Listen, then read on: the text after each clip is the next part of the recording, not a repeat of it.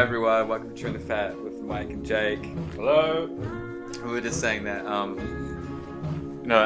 what are the goals of doing, of bringing on Jake and Mira was to enhance the quality, was it? Diversify maybe?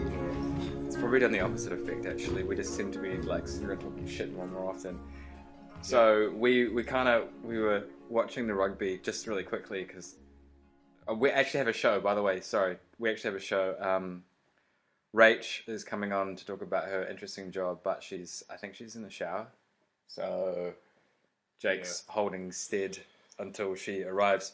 But stand by for that little bad boy. But on Sunday morning, So, maybe Monday. what happened? We had a few drinks and not a few. Oh, yes. It was like 5 o'clock in the morning.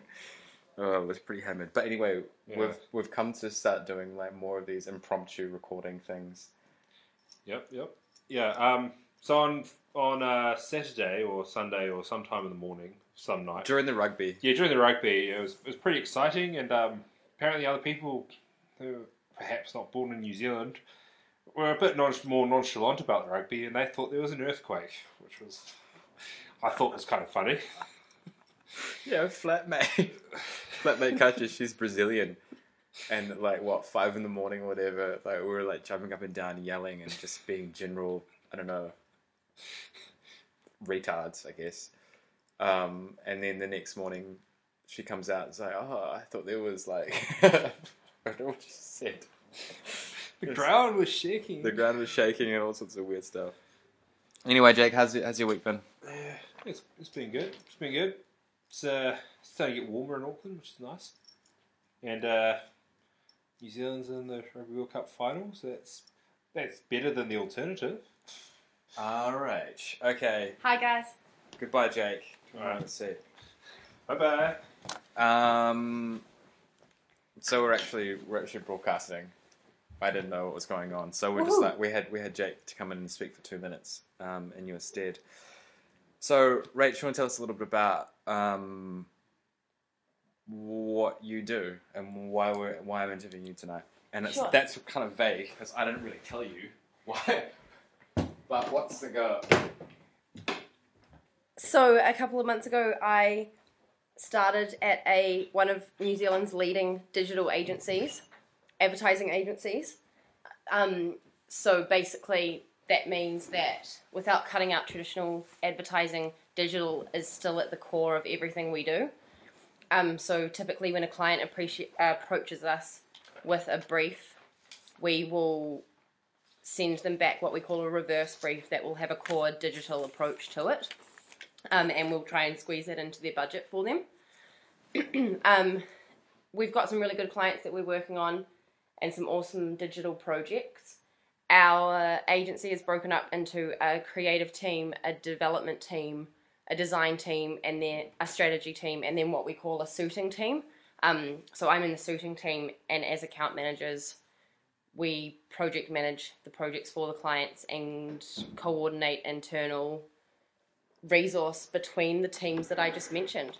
So what does it mean by suiting though? What is a suiting team? So I look after 3 to 4 clients, all of different sizes. So my smallest client, I will just produce social media content for them on a month-by-month basis. Sometimes that includes promos. Sometimes that will include direct email marketing. My larger clients, we're working on website redevelopments. I recently just this weekend, I organised, produced, and ran a sponsorship of Armageddon. And my client had a massive stand at that event. So that was an experiential piece of work with a digital core. Does that happen very often? No, not very often. And it was actually the first time that the agency has done anything experiential like that, and it was a hit. So that's really good news. Yeah, because I meant to ask you, how did it go?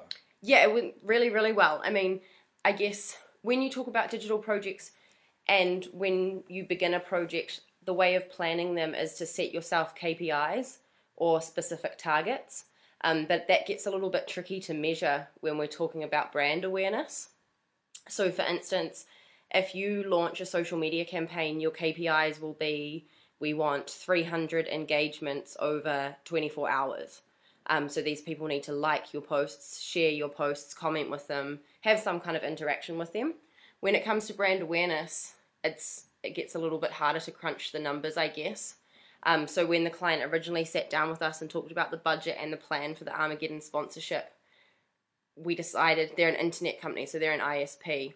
You can't really expect people to be signing up for broadband at an entertainment expo like Armageddon. So the target instantly becomes brand awareness. Well, how do you measure that? I guess it's just feedback, the amount of people in the space of the stand, the amount of interactions you have with staff, and the general feedback and feel and vibe you get off the people that come by and visit you. That's more qualitative than quantitative. Yeah, definitely. So, I mean, if they're like, well, how do you know it was a hit? Or there were like, I don't know, 600 people that visited us through the little doors to your thing at the Armageddon Expo. How does it? So, because this is really different from traditional digital marketing, because yes, that stuff's way more quantitative in terms of being able to measure it. Exactly. So it's only been a day since the event closed. So to be honest, we haven't had much time to sort of sit down and look at how the engagement went. But we did some rough number crunching throughout the event, and it's sort of at any one time, our stand was massive. It was 18 meters long by 10 meters wide. And within that stand, we had 4 different engagement points. So we had an interactive activity, which you could ride a mechanical surfboard. We had a stand of lollies where you could be served, in theory, unlimited lollies. We had PlayStations where you could verse the staff on a PlayStation game, and then we had Oculus Rifts, which is very similar to PlayStation's new virtual reality technology they've just brought out. So at any one time in the stand, we predicted we had about 120 to 140 people, and we mapped out a user journey to ensure that those 120 to 40 people in the stand at any one time were having some kind of interaction, with the aim of the game to have nobody left sort of wandering or looking confused at what they were doing. My client conservatively crunched some numbers and reckoned that over the course of the weekend, we had over 12,000 interactions. Ugh, it's a lot of people. A lot of people. Is that, when you guys will do like your breakdown of how effective it was? Yeah. I mean, in terms of, you can do like on Facebook, pages or likes per X amount of money spent. Yes, yeah. You guys will do a cost per click. Yeah. You guys will do the same sort of thing in terms of like cost per engagement. Sure. Yeah. Definitely. But this engagement is way more engaging, obviously, than like hitting definitely a like button, right? Definitely. And because this ISP only has a very small customer base at the moment, and nobody really has heard about their brand. The fact that it's just getting the word out there, and people will begin to recognise their brand, they'll recognise their logo, they'll remember that these were the guys that gave them free lollies and let them play the Oculus Rift, and told them perhaps about their USPs at the event. So there's lots of ongoing bonuses as well. And I guess when you think typically about broadband as a product, completely different to any other client that I deal with, broadband is something that you're locked into a contract in. So it's not like you can convert someone onto your broadband plan straight away. There's all these factors that you've got to think of. Do you have a landline? Is fiber connected to your property? So it starts to get quite tricky. So yesterday when I spoke to my client about the difference in analytics over their website or traffic or conversions for the weekend, there's been absolutely no change at all.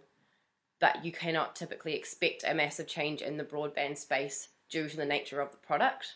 So that in turn makes this event and this project even harder to measure. Right. Yeah. So let's come back to the Armageddon thing. Yeah. Because you were like, oh yeah, Armageddon, what facts? Stinky guys or something. Crazy. All the people that you never see out come out. Yeah, I should have gone there. Yeah. But it's pulling back a little bit to the digital stuff or what you do.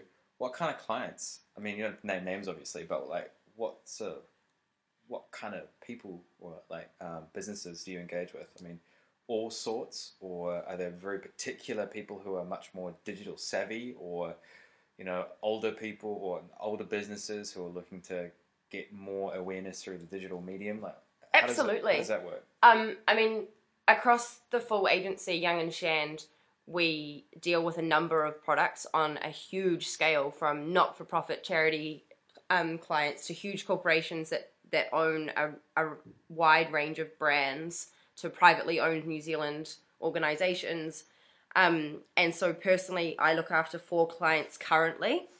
And I guess one of my trickier clients that are still finding that move from traditional media to digital media splits their marketing budget between a traditional agency and ourselves. And I recently brought him in and had a meeting with him and sort of showed him some analytics on his website, and gave him some suggestions on how he can start moving more into the digital space to be a lot more savvy with conversions and targeting people in the digital space that will be interested in his product. So for instance, he sells insulation and ventilation, and at the moment he spends a lot of his budget in print and radio. There is absolutely no spikes in the analytics on his website, or no spikes in conversion rates, or what we call goals on his website. So a goal on his website is someone entering a contact form or someone clicking on the click to call button on the mobile website. Yeah. So when he produces a print ad, those goal conversions don't increase. Right. With digital, what we proposed to him was that rather than just producing a couple of Google banners here and there throughout the year with leftover budget, he turns his calendar into a campaign-based calendar throughout the year based on the weather. And we target specific people around those times of year. So for instance, we run a campaign around ventilation just before summer hits, and we target people in the DIY or the building industry by putting banners on those sections of Trade Me. Just before winter next year, we will run a similar campaign but for insulation, and we could switch it up and we could target landlords by advertising in the realestate.co.nz space. So for every single client, you sort of have to switch it up digitally as to where they are currently in their marketing spend. It also depends a lot on budget as well. We just had a client today sign off a $140,000 rebuild of part of their website. But they're a massive corporation. So for someone like the Insulation Man, who is a locally owned business, and he heads up the business, he's the managing director, he's the owner, yet he still comes down to meetings with me and he heads up the marketing as well. Right. So he has a much smaller budget. He doesn't spend as much money in the digital space and will probably never be able to spend $140K on a website rebuild. So it's all about tailoring your approach through the help of the different teams within the agency to provide what you need for your client. Well, so it's kind of interesting because the digital space, and because it's much more specific in terms of being able to target these people, yes, that surely means for the small owner-operator, they now have the ability to target potential, customers in a much more efficient way. Absolutely. Than in the past. Absolutely. And part of what we suggest, and at times if clients are unsure, or if even we ourselves don't 100% know that this approach is going to work for them, is a bit of a test and learn approach as well. Right. So hey, we propose this for 1 or 2 months, and we'll track it for you as well. Yeah. So we'll track it at the same time. We'll go through a report at the end of the month, and we'll take recommendations from our team. Does that happen very often, the testing thing? Because I can only imagine that these things are evolving so quickly, right? Yes, so really, really quickly. The idea of Google ads or something. Yeah. What do they call that? I don't know. Another buddy of mine works in marketing, and he's talking about this stuff, and it's like, fuck me. It's like so... There's so much to this. Yes. But it's only happened, in the last 5-10 years, obviously. And, but some businesses have been established for a long period of time. And trying to test these things has got to be...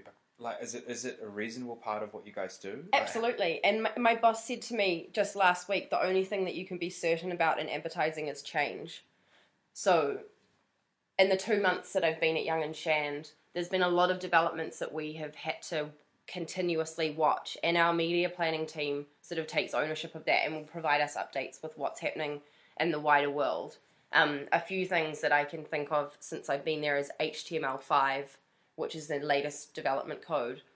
Google banners have come out. They've started penalizing websites and search results if your website is not compatible with a mobile device.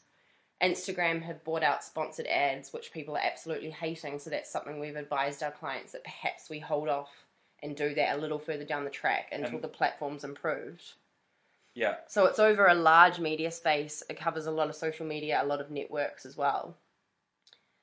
Even just the testing of clients between do you want to put banners on, say, Yahoo versus Google, that will throw you back completely different results and completely different cost per clicks. So how do you do that? How does a company like the one you work for go through this? It's just for experience or like research. Right. And the way that you buy media, I guess, and the media spend. So it's actually, and a lot of my day-to-day I spent looking at putting a report together for one of my clients on the creative that we've produced, so the visual banners that we produced versus the media spend that we've put behind each of those banner campaigns, and just to see which ones the most successful have been. Right. So if we have a really strong piece of creative, how it looks and how it reads, is that swaying people to click through and convert to the product, versus did we have a weaker piece of creative but did we put more money spend behind it? So it's really about finding that balance. I'm definitely not an expert on media. Personally, I'm a lot more creatively led, so I see a lot more merit in that. But people would definitely argue my point. And there are solely media companies out there that some clients choose to engage rather than having one digital agency do both their creative and their media work. Right. So sometimes we collaborate with those media agencies as well. Right. To come back with recommendations for our client on what their next steps should be. But it's extremely fast moving, and so you could test and learn for 2 months, say, and then completely switch it up for November and December. But depending on the industry that your client's in, it's going to be completely different market behaviour in November and December to it was in September and October. So we need to be able to look forward for that as well. So how do you, just sort of pushing forward, I don't know, say 6 months, 1 year, 2 year, 5 years in the future, what are the sort of changes that you anticipate or that digital agencies are anticipating?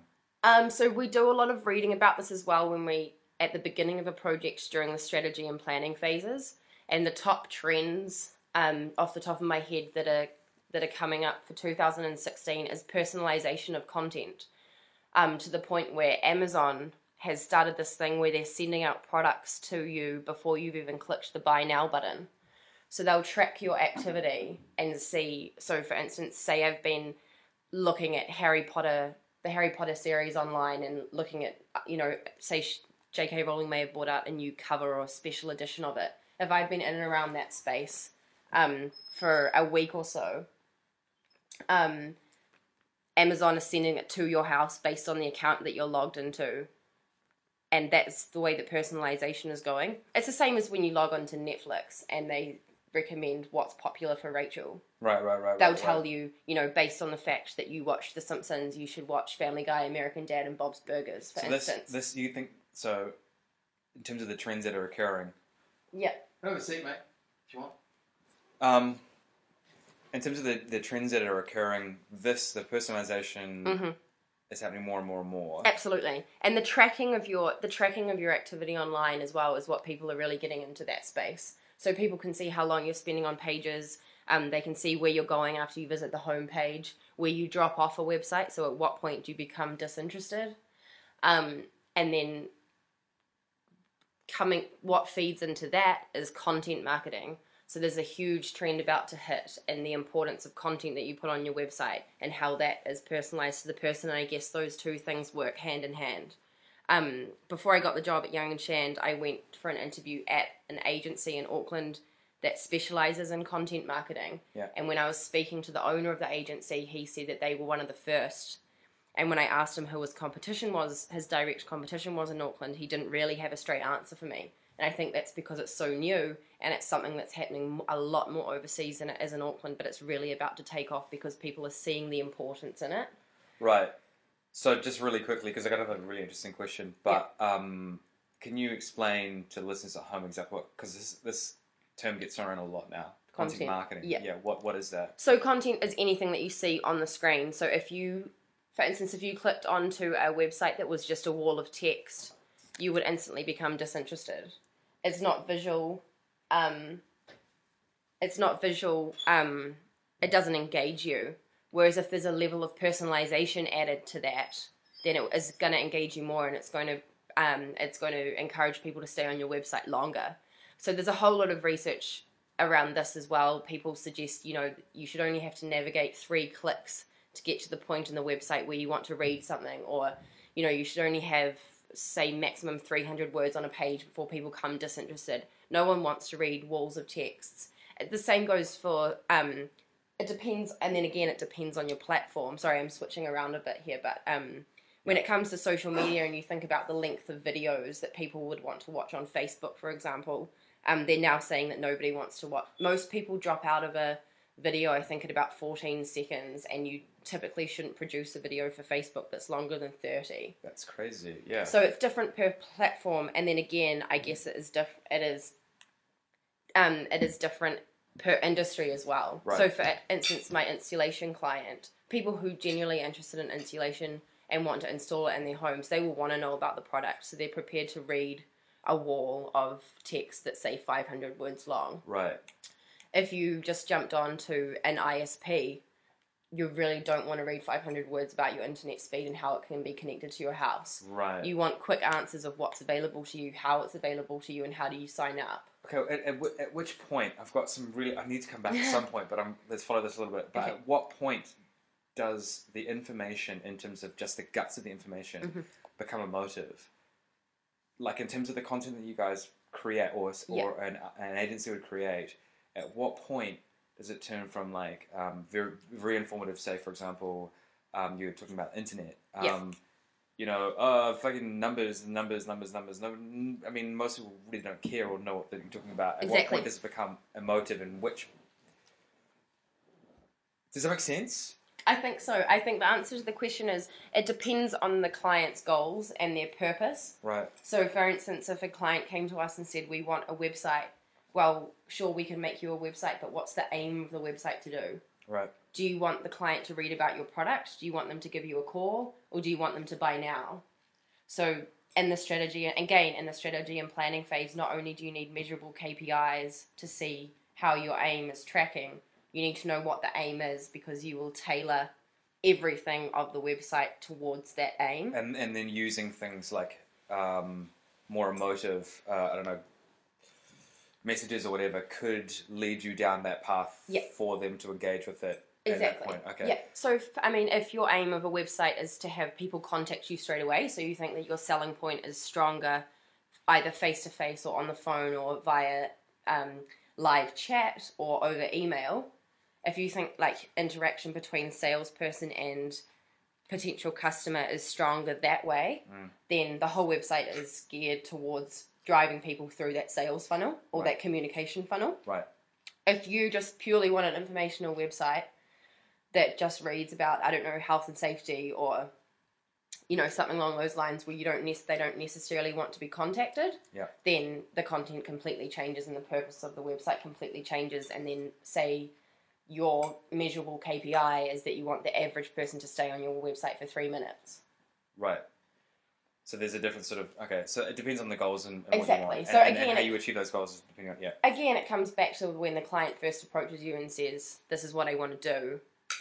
We would sit down with the strategy and planning team and then go back to the client with a response that clearly states the measurable KPIs, the aim of the project, and then what the digital core of that project would be. Just to pull back for a little bit, so the personalization of the internet and things like, 3 clicks here and you went to this thing and your mouse hovered over for a lot of people that's quite unsettling. It's very unsettling, and it's a really interesting space to start playing in, I think, because obviously working in digital media, I notice it a lot. And I notice it to the point where someone's dropped a cookie on me and then retargeted me through Facebook. So, for instance, I don't know if anyone at home has heard of the website The Iconic. It's a New Zealand fashion website, but approximately they have serious retargeting. So I'd say maybe 6 weeks ago I looked at handbags on The Iconic, and it was a certain style of handbag in a range of different colours. And 6 weeks later, I'm still being retargeted with sponsored Facebook ads in my news feed and sponsored Facebook ads in the right-hand column of this certain type of bag. Now, that's quite extreme for retargeting. Usually people would wean off the retargeting after a few weeks. Right. You know, you'd make an assumption based on industry statistics that people, if you're not looking to buy a handbag after 2 weeks, then you're not going to buy it at all. Right. But if you compare that with the product of insulation, because obviously insulation is a larger project than just spending $60 on a handbag, then you could potentially extend that retargeting so that person would see the insulation ads on their Facebook for, say, 2 months after they've been on your insulation website. So how do you feel about this? It's basically reducing a lot of what we do down to like a few consumer, habits that we might have. Yeah, I mean... And what do you... the power of companies like digital agencies to funnel people into into particular spending or consumer habits is insanely powerful. Yeah. Do you, as a practitioner of this industry, Yeah. have any, qualms about it? No, I mean, I guess you just have to accept that's the way that technology is going. You can try and avoid that, and actually one of my lecturers when I was at university, he never wanted to be a number of the digital space. He never looked on websites. All his lectures that he gave were on old OHTs, and this was say 6 years ago when nobody else used OHTs.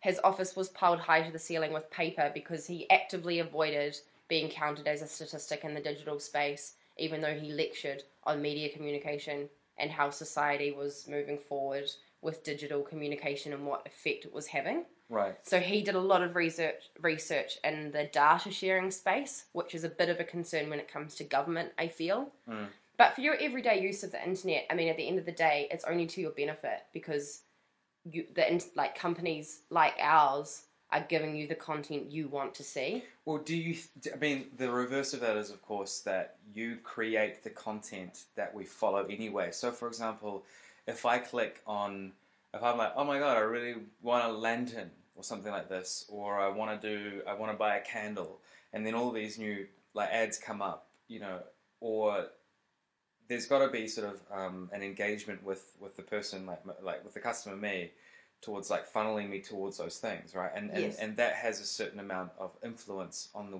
my habits on the internet. Yes. And it in a sense it could form me and sort of who I am. Does that make sense? Yeah, absolutely. I guess it kind of narrows your interests a little bit. Yeah, because definitely. That's sort of a concern from a lot of people that I've spoken to about this whole thing. I don't know. What are your thoughts about that? I think that's probably the next step. I mean, I think because it is quite fast moving, but also it's quite a new space where now, it's only very recently that almost every site you go to, they're saying, will you allow our cookies? Will you allow our cookies? You didn't see that 18 months ago. Yeah, it's true, yeah. And so more and more people are clicking onto it, but as more and more people clicking onto it, these concerns are going to come out of that. So there'll just be a way around that. Right. So the next step will be and I don't know, people may disagree with me, but the next step would be testing that. Yeah. So let's use Netflix as an example, but I've noticed recently that Netflix have got better about it. And they've just released some new sections on your homepage of your own Netflix account. But previously they would give you, say, 5 lines of thumbnails of programs to watch or films to watch. And so if you had been just watching animated sitcoms for the last week, they would probably flood your homepage with animated sitcoms and maybe 1 line of thumbnails that says what's popular now or what's new on Netflix. Right. But now I've noticed that they've lengthened out the homepage and they're giving me more suggestions. So they're giving me, based on the fact that I watched Narcos, here's 10 other films about cocaine.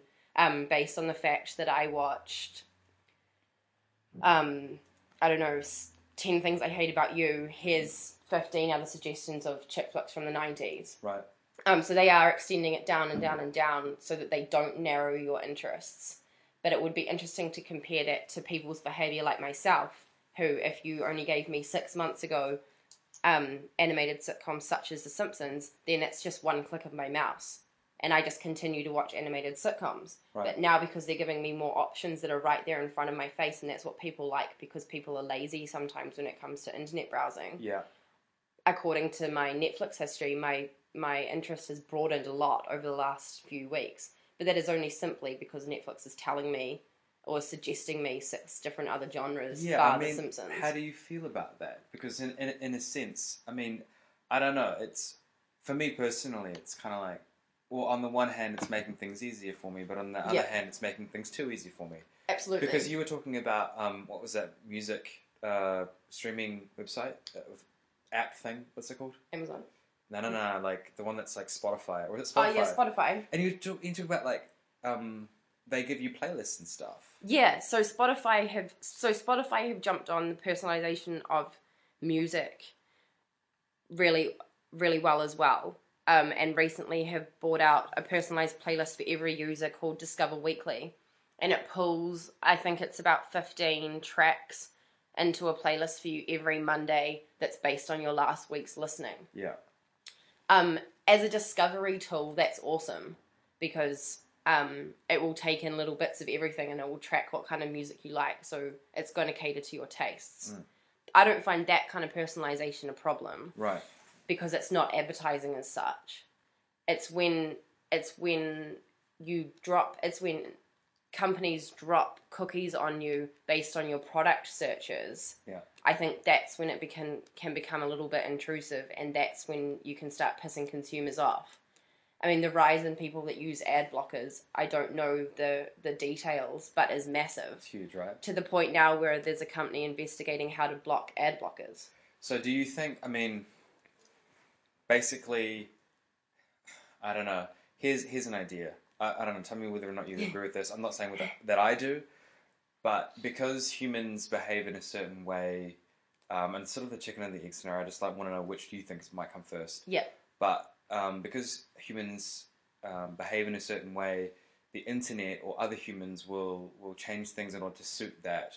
Or do you think that we know how to influence people and we will change their behavior in order to suit ourselves? Does that make sense? I think it does, and I don't know if this is the right answer, but being in advertising, you have the power to do both. Right. So you have the power to lead people's behavior, and you have the power to adjust to their behavior. Yeah, you have the power to do both, and you have the power to steer it, and that's through personalization. Do you think? I guess. Do you think most agencies, where will they look to? Where will they look to go out of those two routes? Typically, you want to be proactive rather than reactive. Right. So it's never a good look to be reactive to something. You should always be thinking proactively. So you should always be investigating new spaces. You should always be thinking of the next step. Whether you think it's possible or not, who knows? That's a leap of faith that you've got to take. But when you take that, you have to have your client's best interests at heart. And for that, I mean time, budget, quality, relationship, everything. Rather than the consumers?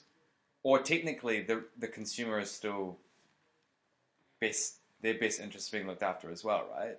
This is this weird sort of duality about commercialization. Yeah, you never want to offend, I guess. I mean, but having the consumer's best interests at heart is having your client's best interests at heart. Because the client would never want to risk their consumer base either. Yeah. And so... Does that answer the question? Yeah, it does. I mean, I don't know, because this is everywhere. And it's only, like, you just scratch the surface every so often. You know? Because you just sort of, like, give a little bit of background to where you came from and how you got into this. You were saying that you studied film at AUT. Yes, I did. And then I worked as a production assistant for a big advertising agency on a really big client. And back then I just realised the environment wasn't quite right for me. And I wanted to work on more exciting things for more innovative people, I guess. What does that mean? I mean, that's I guess kind that means being proactive. So looking at the trends, suggesting cool things, having exciting conversations about clients, and getting the clients on board. right. And for one of my clients, and I can't tell you the details because we're presenting to them tomorrow, but we've got 2 awesome ideas that if they buy into them, or they'll buy into one of them, hopefully, will both be world firsts. Wow, cool. So we know that one of them is semi-possible, and we know that the other one could be possible, but we need to sell it to them in a creative way and a strategic way that's going to get them on board, to have the faith in us, to put them on the world map.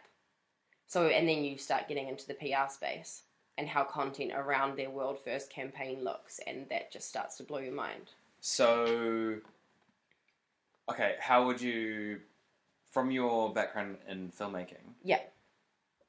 how would you apply what you're talking about in terms of like innovation and digital marketing and blah, blah, blah, blah, how would you apply that to video? Because video is changing now a lot as well. I mean, what are your thoughts about that?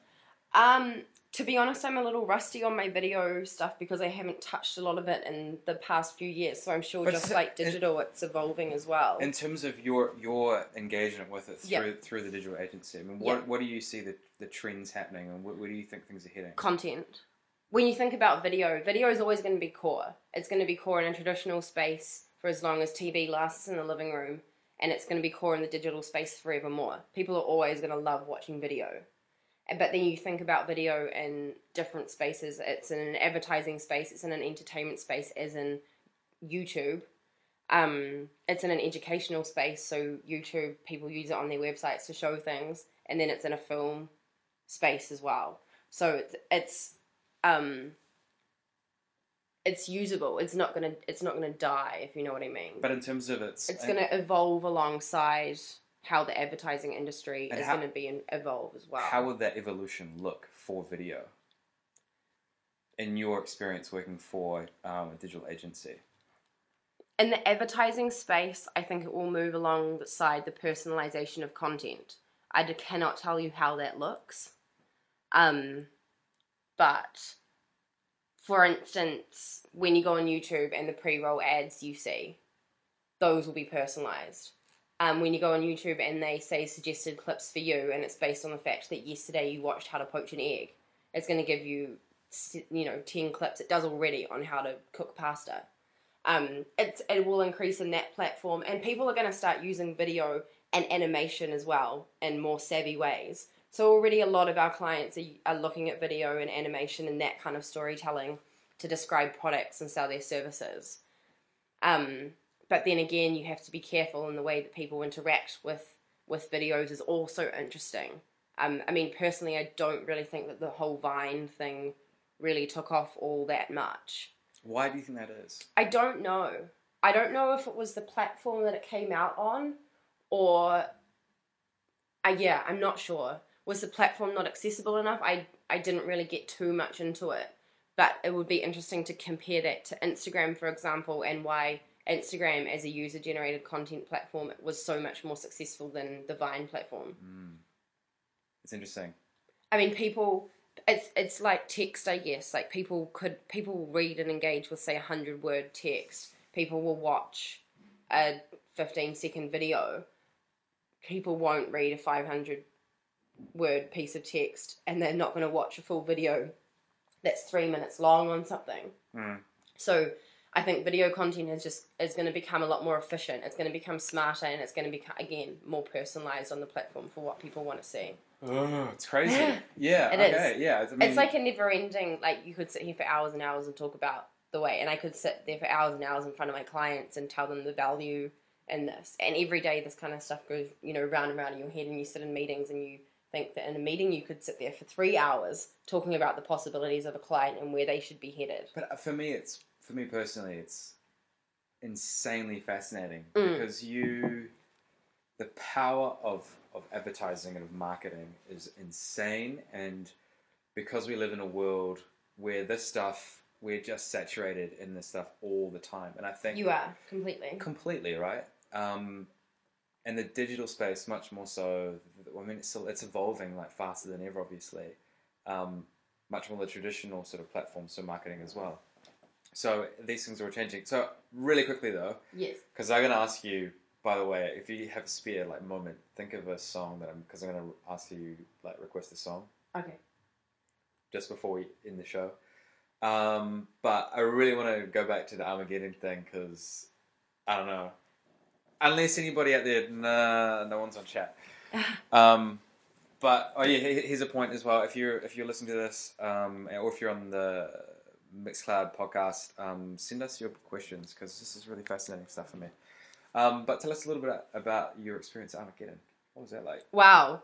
So not being a nerd or a geek and having absolutely no idea, and I'm not going to pronounce it right again for the 10th time this day, what Kamehameha from Dragon Ball Z is, it really was an eye-opener. I mean, there's some fucking cool shit. There was some really cool stuff. And for a couple of hours, I was like, this is rubbing off on me. I could definitely spend a few $100 on comics and anime toys and cute things for a house. Yeah.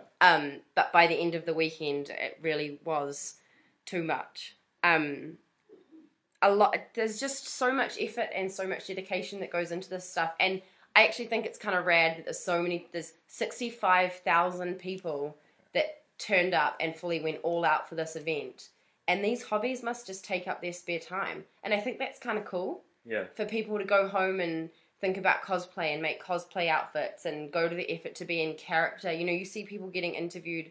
V had a stand there with an interview booth this year. And to see people in the V stand in their costume acting in character was kind of cool. Like, they've done their research, they've made their costume, they've obviously practiced a bit of dialogue. And they kick ass at it. Like, they're dedicated for sure. Personally, I just, I don't know what kind of program or sci-fi thing or anime thing I would have that much dedication to. Yeah, I mean... So it's fascinating. Yeah. Did you... Because you're from Auckland, eh? Yes, I am. Did you know of anybody who went to this that might fall into the category of someone who, does cosplay stuff? I know one girl from my work that used to go. Yeah. And I can't remember if she said she dressed up or not, but she's got a lot of cosplay friends. But, I mean, the only thing that I knew before cosplay was that it was kind of similar to the people who dress up in armour and do archery with each other on Sunday morning at Cornwall Park in Auckland. So it's a very new world and a very new space for me, and it was definitely very eye-opening.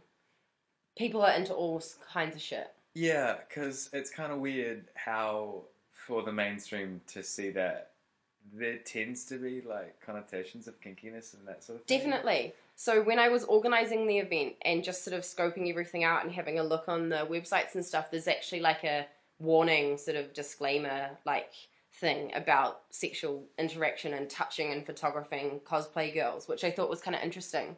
Was it R18? No, it's not. It's a family event. Okay. I mean, and even some of the sexual stuff aside, some of the children that were there, had gone to heaps and heaps of effort for their costumes as well, hair and makeup, painted faces. Yeah, it was amazing. Dedicated families, not just your average student or your average nerd in the 30s that has crawled out from under their pile of gaming computers for the weekend. It was really a range of ages and different types of people. Who were the guests there? I saw the Todd, so the doctor from Scrubs. I can't remember his name. But he made an appearance, did some dick jokes on stage. It was kind of funny. The Maggie Roswell, who is the voice of quite a few women on The Simpsons, she made an appearance on the Sunday. And obviously these guys are signing autographs at the autograph booth and doing all that kind of thing all weekend as well. But autographs cost, eh? Yeah. So you buy your ticket and then you pay extra to get a photo with these people or an autograph. Were there many people lining up for autographs? I didn't actually go into the autograph stand because it was actually really hard to move around. Right, okay. On the busier days. Yeah. It was shoulder to shoulder, sweaty, sticky. Yeah, it wasn't the most enjoyable environment. But again, these people are so dedicated, they don't really give a fuck. They'd put up with it. Yeah, they'd put up with it for sure. Okay, I saw that the Todd was there. Yeah. The first thing that jumped into my mind was it's a bit sad. Did you Yeah. hear that at all? This guy was once a you know, well known. I mean, he's still well known, obviously, but now he's sort of like on this weird circuit of. Well, he was there ever that sort of, I don't know, feeling amongst, or like when you were there, was it just like this is just heaps of fun or something? Like what was the, you know, what was the vibe like in that sense? what with the Todd. And the Todd, and you know, just a few other random people, because they have like quite a few guests there, and they're just like kind of Yeah. I mean, the Todd to me just kind of seemed like a dumbed down version of Charlie Sheen or like Hancock Californication, you know. Right. He makes a lot of dick jokes and he talks about all the women that he's had sex with, and he's just trying to make a living for himself in LA. He's really no different to any other guy. He just hasn't had as much publicity because he hasn't done as much scandalous shit. Right. So it kind of got towards the end. I mean, he's great. I did have some laughs. Yeah. But towards the end, it kind of just got a bit tedious, and it kind of felt like you've just sort of heard this all before. Yeah. What's your point of difference? Yeah, totally. Put a difference in kind of one trick pony, right? Yeah. In a sad kind of way. And what's your ambition? Like, cool, you're standing up here, you know, cracking jokes about, I don't know, sex positions and stuff. But like, what's next? You know, I kind of. And I don't know, maybe that wasn't his aim of the game, but I think I would have used that space to PR myself a little bit and told people sort of what I was working on or what I had my eye on for when I got back to LA. I think that would have been a smarter approach. Whereas Isn't that I kind of funny? just... Yeah. That reminds me so much of that episode with Bart Simpson. And he says, and he knocks over the thing, and he goes, "It wasn't me," or something. And then he goes, fuck, you know, people just, I didn't say one line, and people, I'm just getting bored of this, and da da da da da. And then he goes on like one of those like chat shows, and then he tries to like, and he tries to do something different, and they're just like, just said the line, man. You know, like maybe that's what people want. You know, like this poor guy, he can't escape the Todd. I don't know. Yeah. I don't know, it's kind of weird. Chuck Huber was there as well. He's the voice behind the Kamehameha thing in Dragon Ball Z, and so he hosted and judged the Kamehameha contest, which was kind of freaky but a little bit interesting if you've never seen that kind of thing before. Yeah, how was that actually? It was fucking weird. Yeah. 4-year-olds entered as well. Yeah. And just they're roaring off the stage to a hall of, I don't know, maybe like close to 1,000 people. Andrew, were you a fan The Kamehameha. of Dragon Ball Z? Oh yeah, of I course. used to love it, as a kid. I know that stuff, eh? My friend was telling me yesterday how the Kamehameha, or however you say it, goes between... Yeah. I just don't get it, and it goes for like 3 or 4 episodes. They would have one where it sort of builds up. Yeah. So would you suggest or would you recommend people go to Armageddon? Absolutely. It's such a well-run event. I mean, I don't know what you can... I mean, they either don't sell as many tickets or they increase the size of the venue, I guess, because it is kind of uncomfortable. It's packed. Yeah, especially on a 65,000 Saturday. people. Yeah, 65,000 people It's mental. over that weekend is mental. Yeah. But I mean, everyone who's in it, I guess, is in it and is prepared and knows what they're getting themselves into. The organizer of the event, Bill, who I was in contact with a lot, is awesome. He's just the calmest man. You would never ever think that he was in the thick of running an event with that many people and that much responsibility on his shoulders, I guess, because there's a lot of potential for shit to get out of hand in a space like that. You got a lot of technology, there's a lot of expensive equipment, and there's a lot of people. It's hot, they're excited, they're going nuts. But I didn't see one sort of disturbance or one negative fight. There were no fights. The ambulance guys didn't seem to be doing much. Like, it really, like, everybody is just so enthusiastic that everybody's there to have a good time. There's no sort of bad vibes about the place. Yeah, there's no shit. Everyone's really respectful. I mean, we had a lot of expensive equipment on our stand and nothing. We were preparing for stuff to be stolen throughout the weekend, but there was nothing. There was not one thing that went missing, which was awesome. So 2 thumbs up. What was it? There was this Simpsons reference. 4 thumbs up, 10 thumbs up. What the hell is that? 10 thumbs up for Armageddon. Are there any more? Is there anything else you wanted to add to the digital stuff before we head off for tonight? No, I don't think so. But yeah, if you have any questions, chat them through. Yeah, because I find it really fascinating because it shapes our world. Andrew, did you have anything you want to add? Or you just sort of like been coming in and out. But did you have any Coming in and questions? I want to try the visual reality glasses. Ah, the VR glasses. They're crazy. We had a roller coaster one, and one guy ripped the computer like out of the gaming machine because he couldn't handle what he was seeing in his Oculus Rifts. Are those things going to be sort of mainstream soon, or? I think so. I think they're creeping into the content space, and people are starting to look at them as options, especially in the travel industry. So it's a sort of like immersion. So for instance, if you're a travel agent and you're trying to sell like a destination package, then you could put a virtual reality thing. I could imagine it would be quite cool for cruise ships. So before you go on a cruise ship, someone edits together this virtual reality piece of content of yourself in this cruise ship. So you go taken on a tour, like a 3D tour. So you go through the casino, you go to the pool, you go to the bar. You just get walked through this thing, and you get shown your room that you're into. What about gaming? Is that coming out? That's where the virtual reality glasses are going to be huge, right? Yeah, probably. I'm not. Because too imagine running around like shooting people in World War II. Oh, like, so much fun. Yeah, totally. I don't know, but they've been talking about that for ages, and the 3D things kind of come and gone. I think a little bit, Like From what Rachel said, though, just crazy, awesome. The ones she tried on. Yeah, they make you feel a bit sick.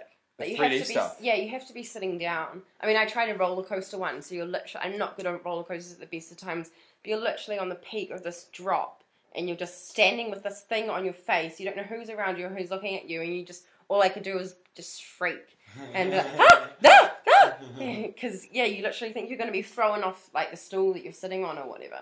sounds like heaps of fun. And probably the only place you figure that will go and see those things is at Armageddon, right? Probably Yeah, at some right. point. All right. Yeah, I mean, unless you casually had one at home, which I know a few dedicated people do. People who've got them at home. Yeah, Nerds. yeah, complete nerds. Damn. But Rich I mean, nerds. if you had a range of games and stuff to get your hands on, then why not? You know, Yeah. it's just like playing Game Boy or something for a night. On your face. Yeah, on your face. I guess I didn't have it on for very long, but it could potentially start to feel a little claustrophobic and a little trapped. Yeah. Because you've got headphones on as well, so it's not only a visual thing; it's an audio That'd be piece as insane. well. Yeah, it's I'd buzzing. just love to give that a go. Yeah, that sounds pretty cool. Hey, so we're done basically, but oh my god. Okay, I have a song. You have a song. I think Yeah. this is. Can you tell us a little bit about the song while I Yeah, line I it up absolutely on can. the internet? So I don't know if anybody uses Pitchfork, but Pitchfork.com is an awesome website that just basically keeps up to date with what's happening in the music world. And I'm a massive fan of Grimes, and she's about to bring out a new album called Art Angels, and she's designed the cover for it herself. Her first video for Flesh Without Blood. What's the name of the song? Flesh Without Blood. Yeah. Yeah. So she's written, directed, edited, and art directed this video clip. Yep, that one. All by herself.